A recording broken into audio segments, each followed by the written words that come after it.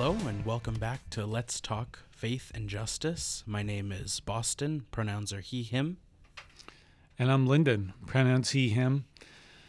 This episode, we're going to talk to you a bit about my experience helping organize a community Martin Luther King Jr. parade in Lexington, Virginia in 2017.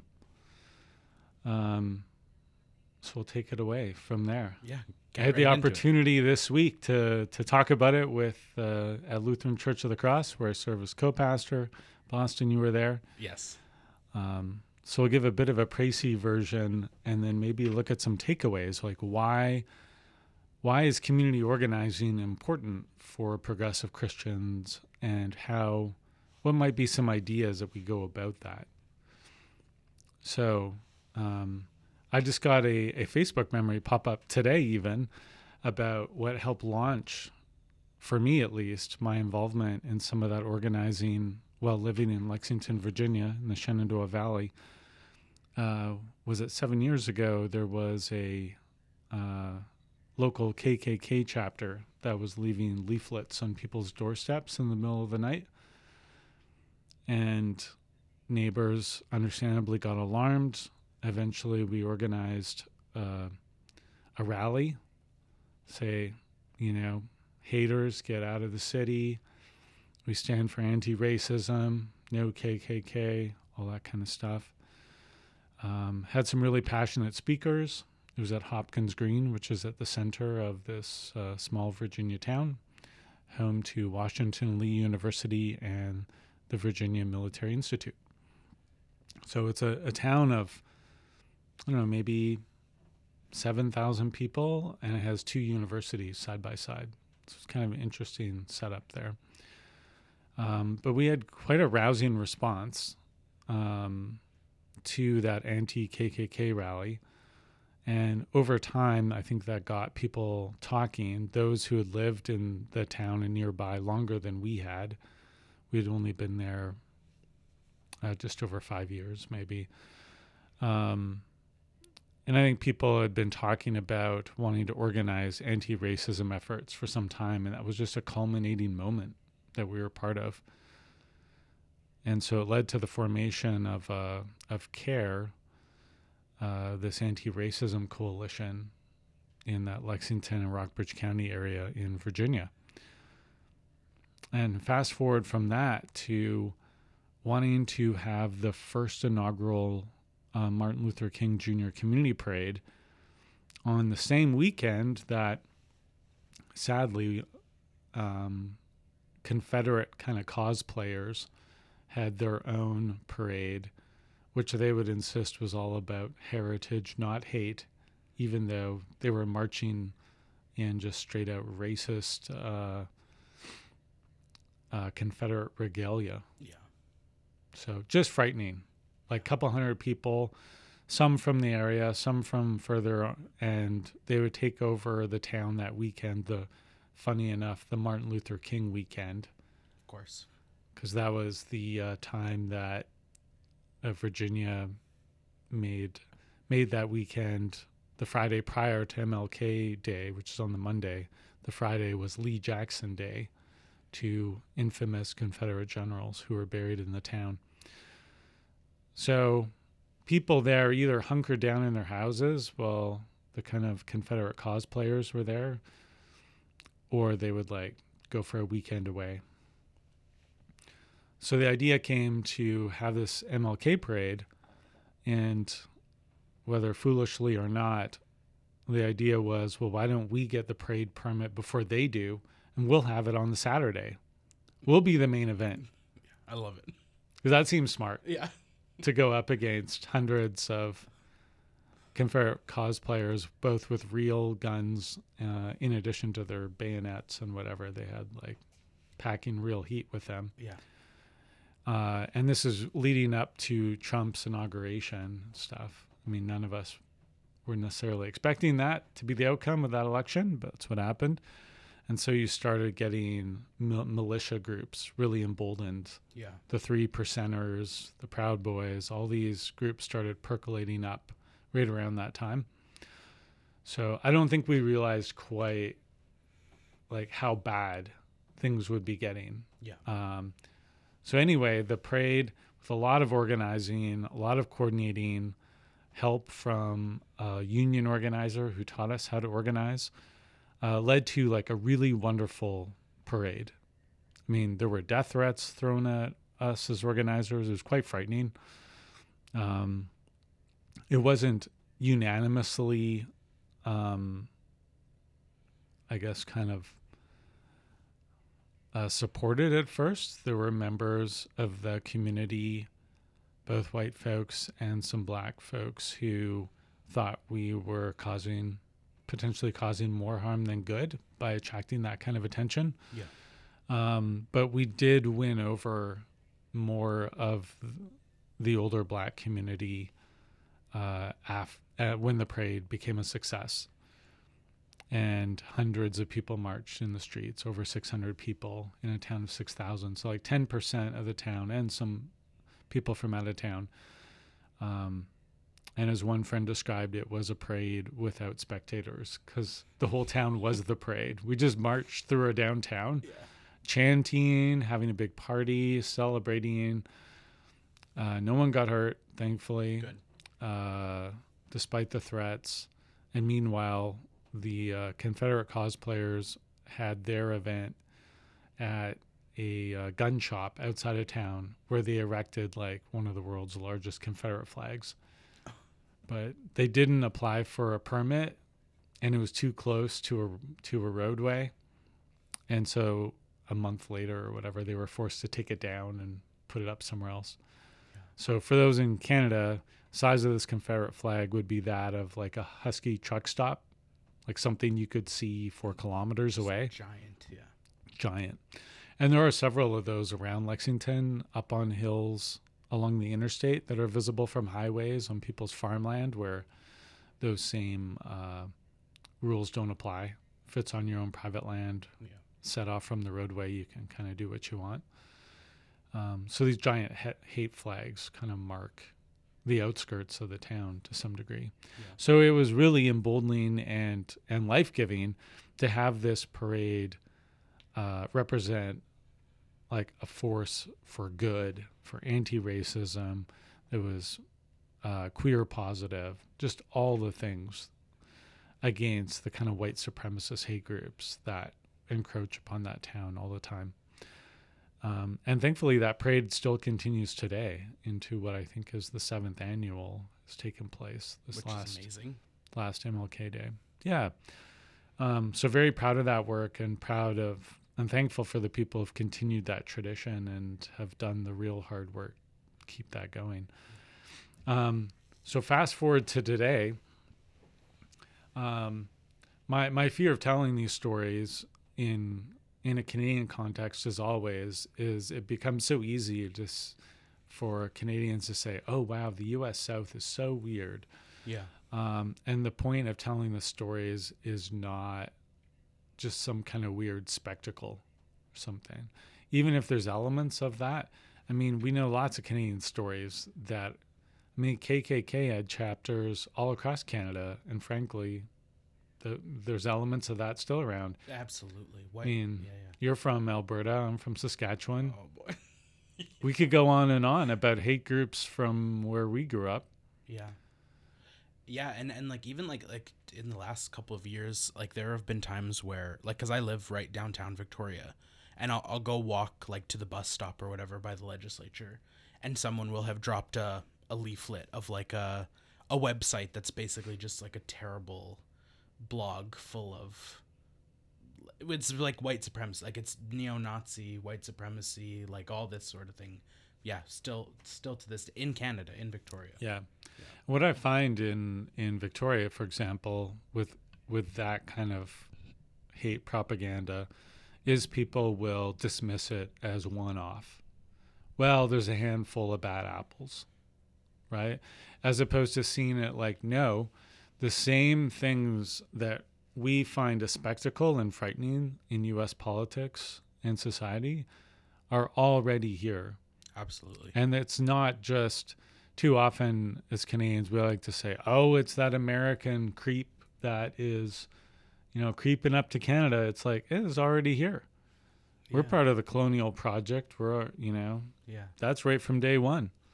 So to dismiss it all as, well, that's just that U.S. influence. You look at the convoy and its success. That was a Canadian-born movement, and still is.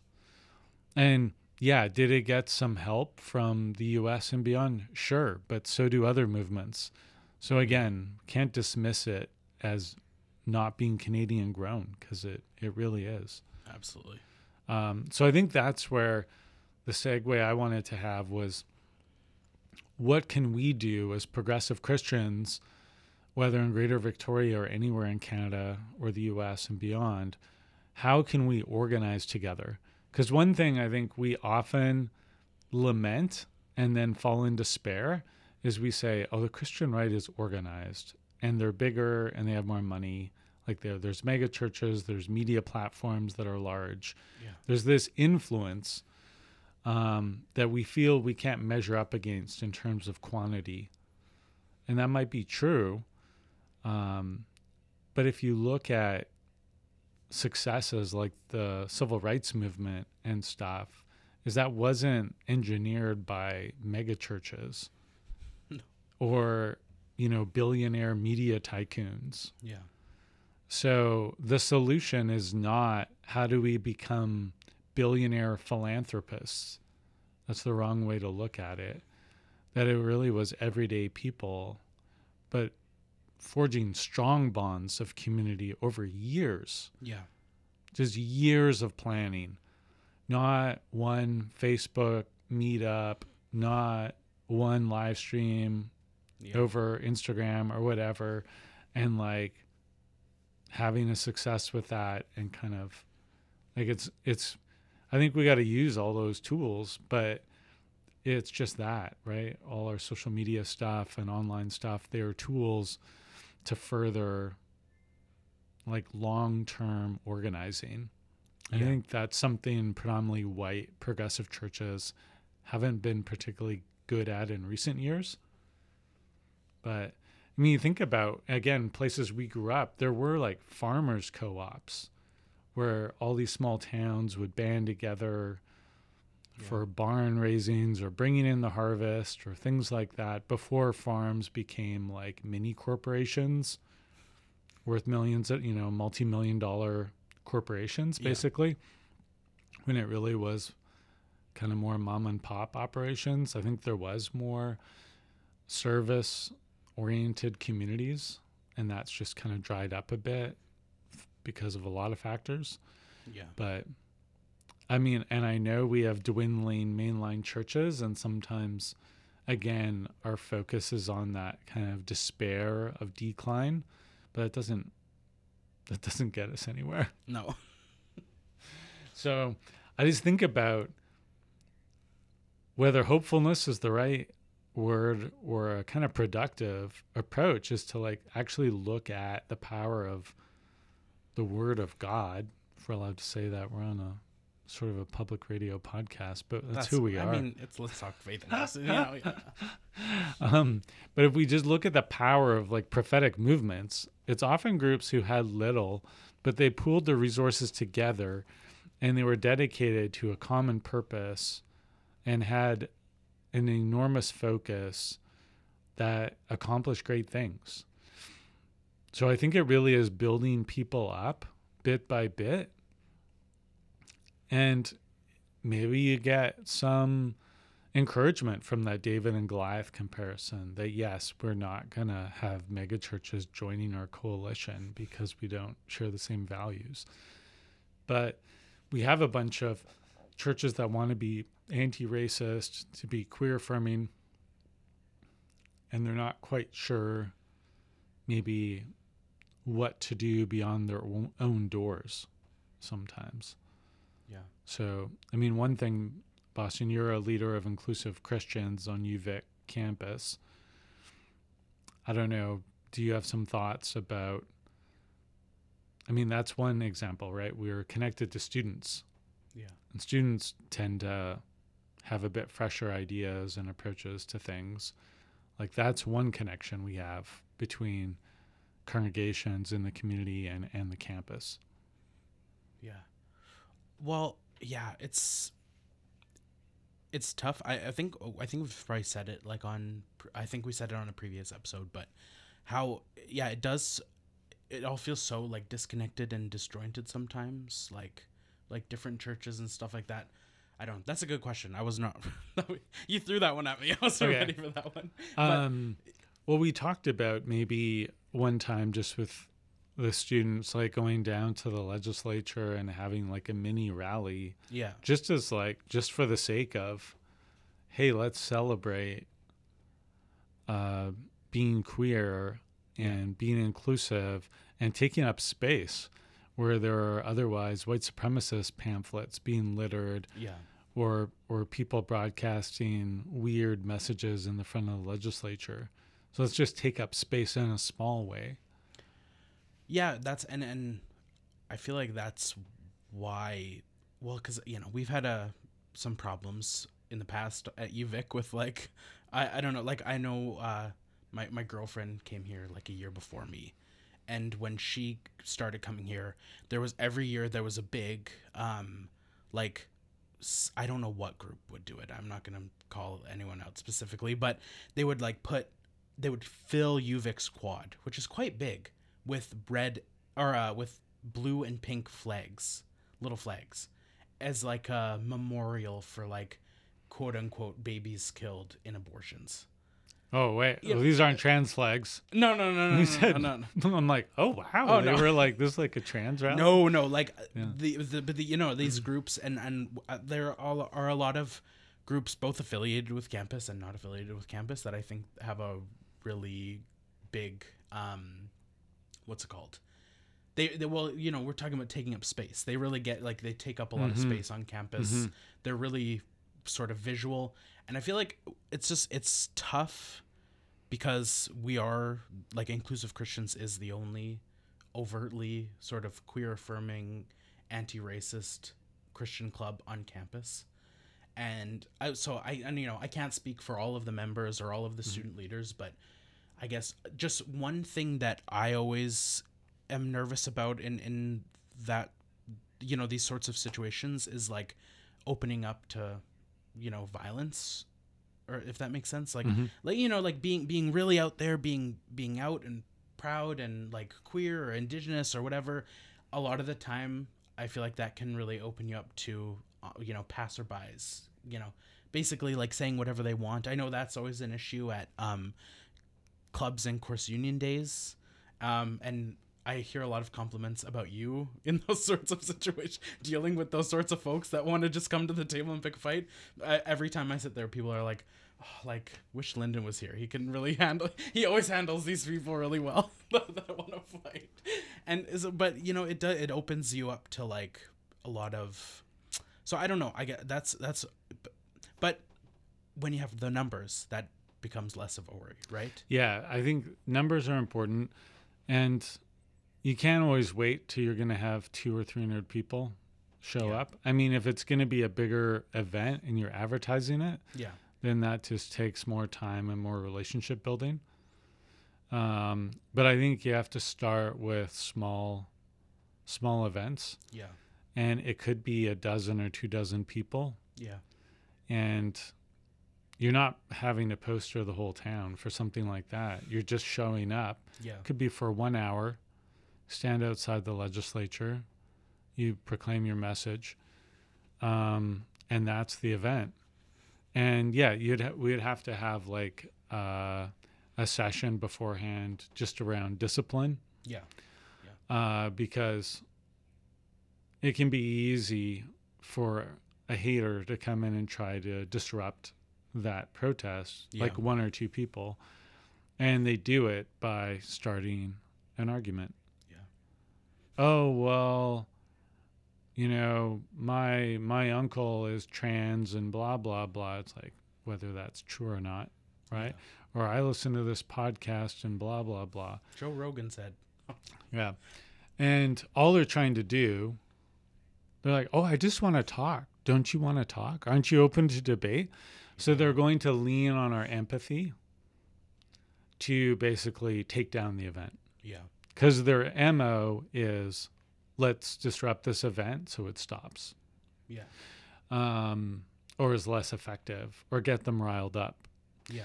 And so one thing you have to do is talk to everyone to say, hey, we are not going to engage with negative comments Yeah. from members of the public. We are going to be a united front. And what you're going to do is, if someone's trying to pick a fight with an individual, if someone else will like come up and like kind of, we stick together and you kind of protect each other and you do not engage. Yeah.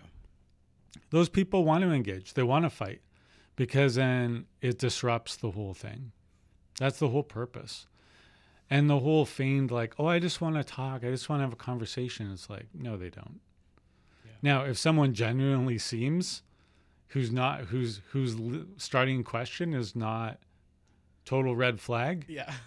And seems sympathetic, that's a different story. Yeah. But often someone comes up and they're kind of hot and heavy about whatever's going on. You know, they're just angry. Yeah. And so we don't want to give in to those kinds of demands. You can say, no, we don't owe you a conversation. We don't. Yeah. We're here to stand up for being queer affirming, and for Victoria to be queer affirming and anti-racist. And that's what we came here to do. Yeah. If you want to have your own rally, go ahead and do it. Yeah. Right? We don't owe them anything. Yeah. And I think sometimes when we're new to that, we get sucked into this idea that, oh, well, maybe we can convince them. Yeah. No. At least the rally is not the opportunity for that.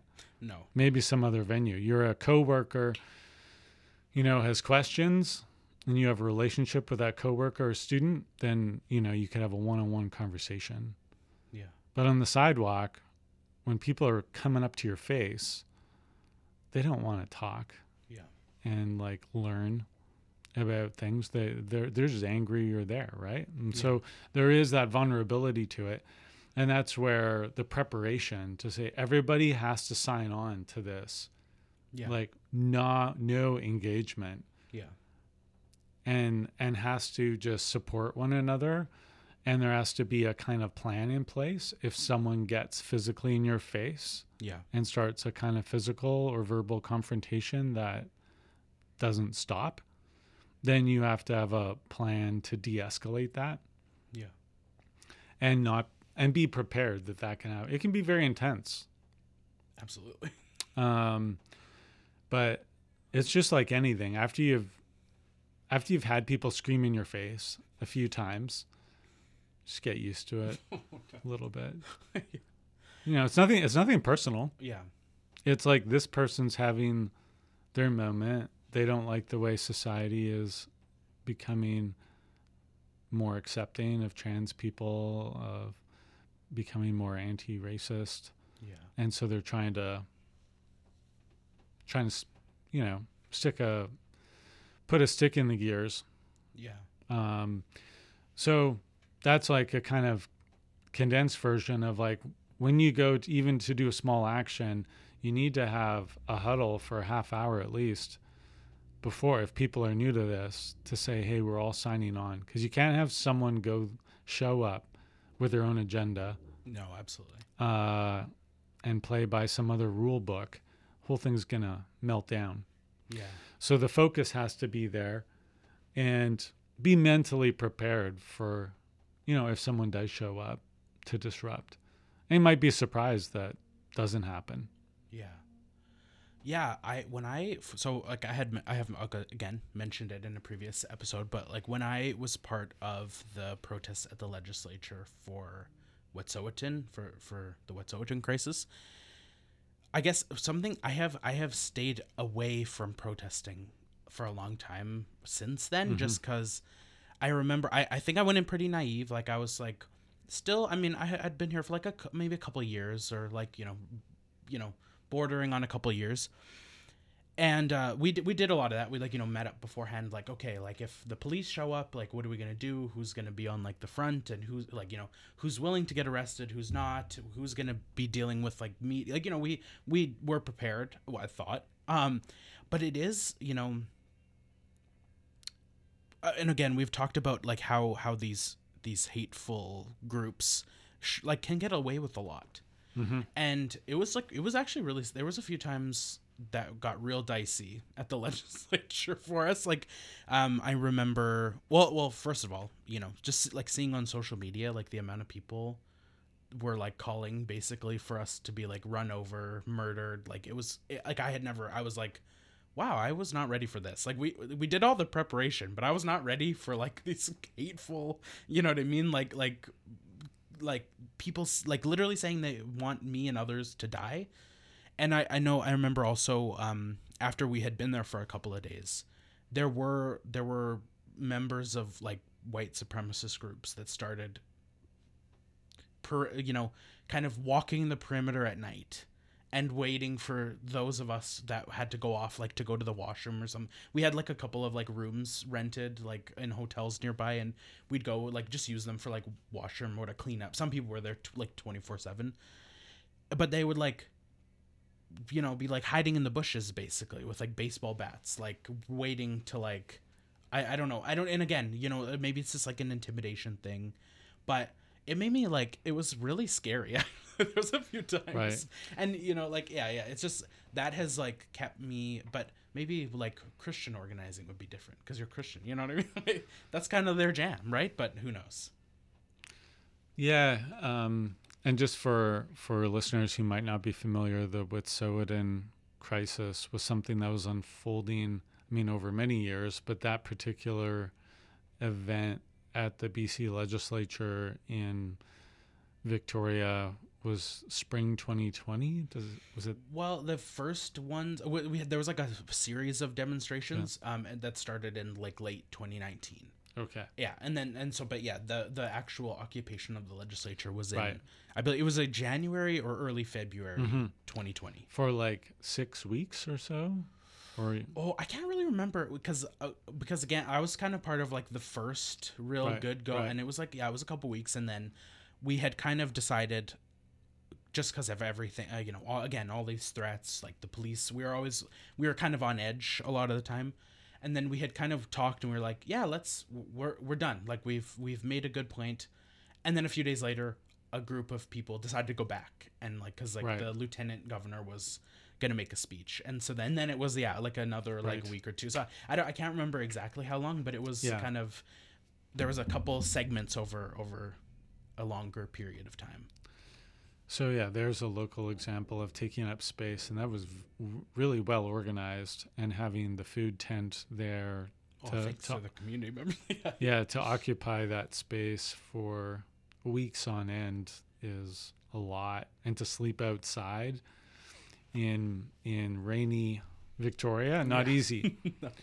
And I think, yeah, there was some members of the Soldiers of Odin were cited in that. I remember one man, I don't think he was necessarily a hate group member, but he just came in on his own and was kind of being disruptive. Okay. And, like, you know, I want to, this is my building too, and I want to look at it, and I want to whatever.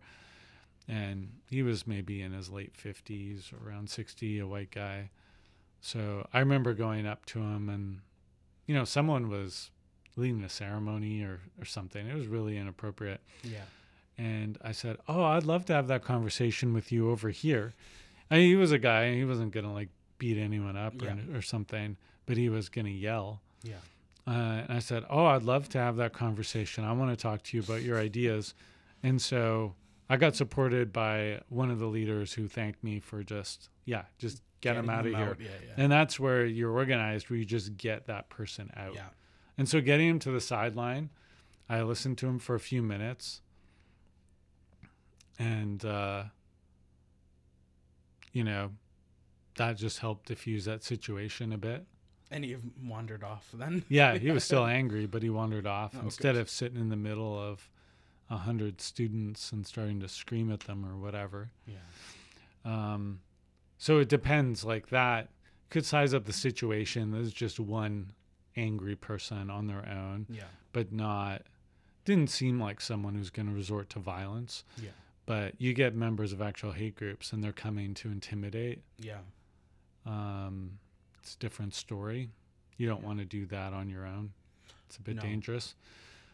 So yeah, you have to be, and depending on what the thing is, if it's a small thing, and you got 25 people and a group of 12 people ready for violence show up, like you have to be willing to just like pull the plug and say, you know what, we can't guarantee people's safety. Yeah. So we're just going to call this thing, we made our point. We made our point and we don't need anyone getting hit in the face. Yeah. So, that's where you just have to have good leadership and being willing to pivot. Yeah. And not getting too overreacting, I guess, in the situation. Yeah. So, but I think it might be an opportunity. Just our conversation just makes me think maybe we need to have some. We could start with inclusive Christians, but also with members of congregations who wanted to do like maybe an hour session on how can we organize. Yeah. What would be the purpose of it? How would we do it? How do you start small? How do you build relationships?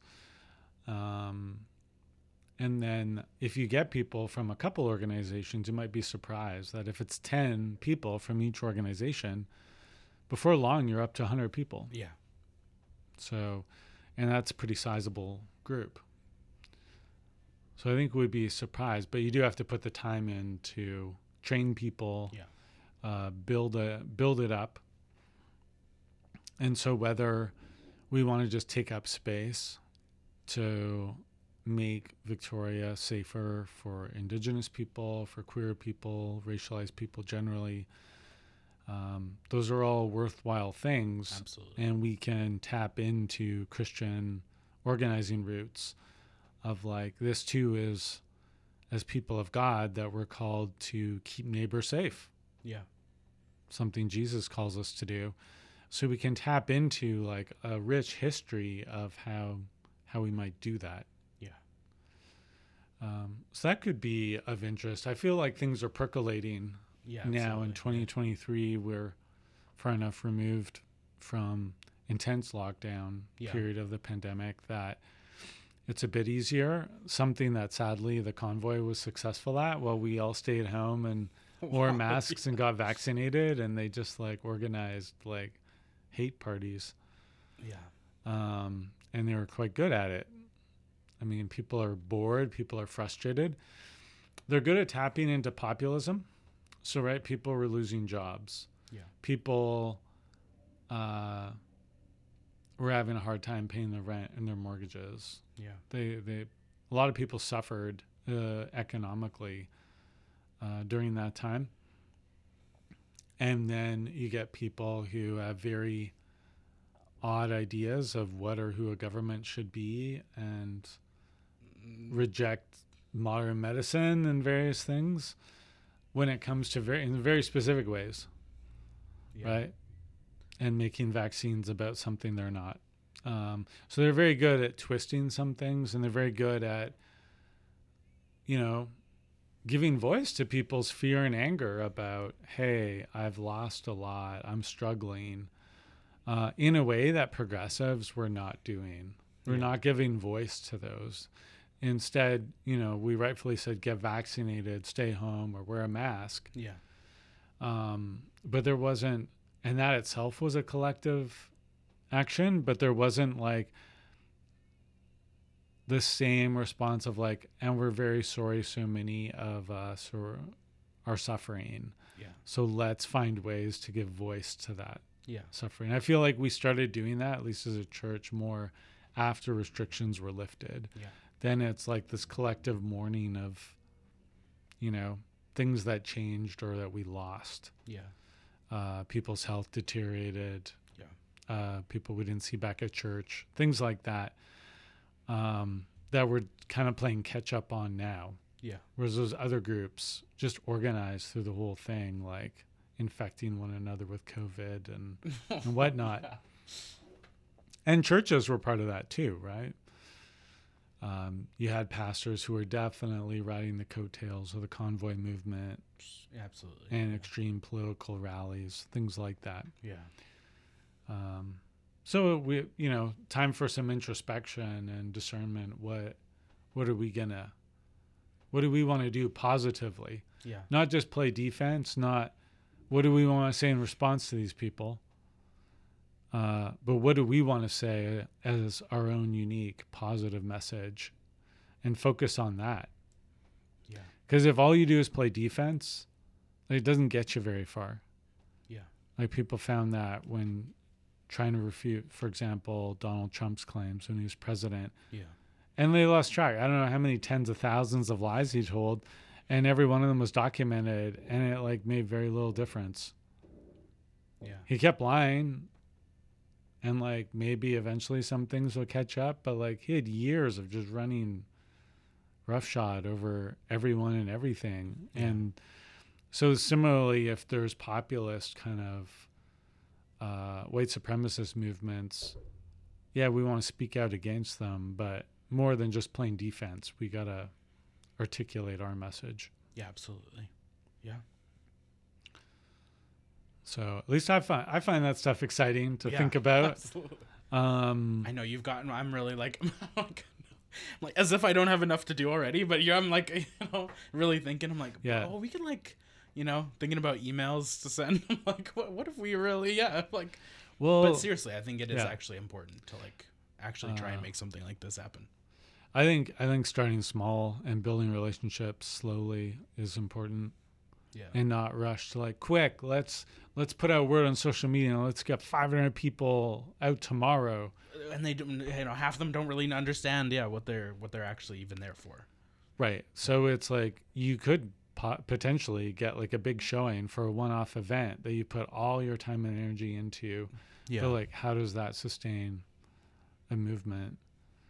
Yeah. And so with the parade organizing that was part of, in Virginia, at least, it was part of like a community organization, and there were other events that we could support throughout the year as well. And you're building relationships with people over time. That was a great full circle. Yeah. Brought it right back. Because I just think maybe spark some joy and imagination in progressive Christian circles that one thing I will give like the U.S. is, and also progressive Christians in the U.S. is, there's a little more like let's go for it mentality. Yeah. And Canada can be a bit more subdued. Yeah. You do see organizing here around environmental issues and stuff. In Victoria, especially, that can be conflictual sometimes, whether how much they engage with Indigenous groups. Yeah. But there was a massive rally for old growth that had some buy-in from Indigenous groups. Yeah. Who performed at that? Neil Young did a little couple song session. It was all hush hush. I think he didn't want the news to say people only showed up for Neil Young, so organizers couldn't say he'd be there till the time that he was walking on the stage. Yeah. And then David Suzuki, local legend for environmental organizing, and apparently he hangs out at UVic all the time. Apparently, I always have UVic. Yeah. I've always have people mess. I think I just saw David Suzuki in the Student Union building. Like, what? He was just sitting there, like, eating lunch, eating a sandwich. He just hangs out here sometimes. Well, he seems to have close ties and cares about things on the island. Yeah. And he lives over in Vancouver. So it's not very far away. Yeah. It's one BC ferry away. Yeah. Looking, I know we're coming up to the end of our time. Yeah. We wrap up. before someone starts knocking on the recording studio saying, "Hey, time's up." So, I don't know if there's any parting thoughts as in the next minute here or so. I just think we need to, be willing to fail. Yeah. Like risk failure. Yeah. Have some little mini events, whatever they are. Yeah. And it's not about just a build up to a big thing like great that there are these mega events like the Old Growth Rally and stuff, but that people spent close to a year getting that thing together. Yeah. Let's try some mini experiments that we don't have to announce in advance. You just show up, do your thing. We can even have a little prayer time just to get everyone rooted and in faith in what we're doing for those for whom that's meaningful. Yeah. And just see that as part of the praxis of Christian life. Yeah. So little things. Yeah, and I think like action is always I think I've said it before and I'll say it again, of course, like action is so important. Like it's like making statements and that sort of thing is one thing, and that's also very important, right? But yeah, action is so important. I we got to wrap up, but I just want to like brief in terms of action. I don't know exactly when this episode is going to come out. So I've been trying to like sort of keep away from like super like, current, but you had brought up a couple weeks ago the LCMS and their sort of like action against white supremacy in their church, and like they're like sort of stereotypically more conservative, right, on certain issues. But I actually even saw like not only did the president make a statement, they've actually like excommunicated several members with like really strong ties to white supremacist groups, which is a huge step. Yeah. Lutheran Church Missouri Synod. Oh yes, for those not in the kind of conservative Lutheran tradition. Yeah. Yeah. Yeah. And kind of put us to shame in some ways, because I haven't seen similar actions of the more progressive Lutheran churches in the U.S. or Canada. Yeah, yeah. And I was like, wow, that's actually like that.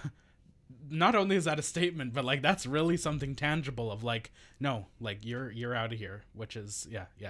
And that's important because with the statements and reports and all these sort of things, always kind of they're really great and they get people talking for like a couple weeks, and then I think I don't know, I've seen it so many times where they just kind of fizzle out, right? Like, they don't, that's not what, like we're talking about staining. Yeah. Those sorts of things that just aren't sustainable to make a statement every time some sort of tragedy happens or something like that. And then kind of leave it at that. Like it's it's like you actually have to do something and yeah, like doing stuff, even when there's maybe not anything super pressing going on and sort of like any pressing issues going on, but like just generally like have an action, make a statement, Yeah, and having like real tangible action. Say a member of the trans community reach out and wants to talk about how could we help trans people feel safer in Greater Victoria. Yeah. Like offer, whether it's safe walk or being willing to show up if they're in a dicey situation or things like that, just to feel like they're supported, I think. Yeah. Beyond just that they're doing it all on their own. Yeah, absolutely. So, well, if you're listening to this in Victoria, keep an eye out because I'm sure there's things coming. Do you want to? Lyndon's so great at the thank yous, and I always forget everyone that we thank. So we want to thank CFUV for recording and distributing the podcast. We'd like to thank Lutheran Church of the Cross, who is supporting our time here. And we'd like to thank the Multi-Faith Center UVic, who supports us, and the Home of Inclusive Christians. So check us out. I think those are the main ones. Yes, absolutely. Thank you. And tune in again next time. Yeah. Thank you for listening.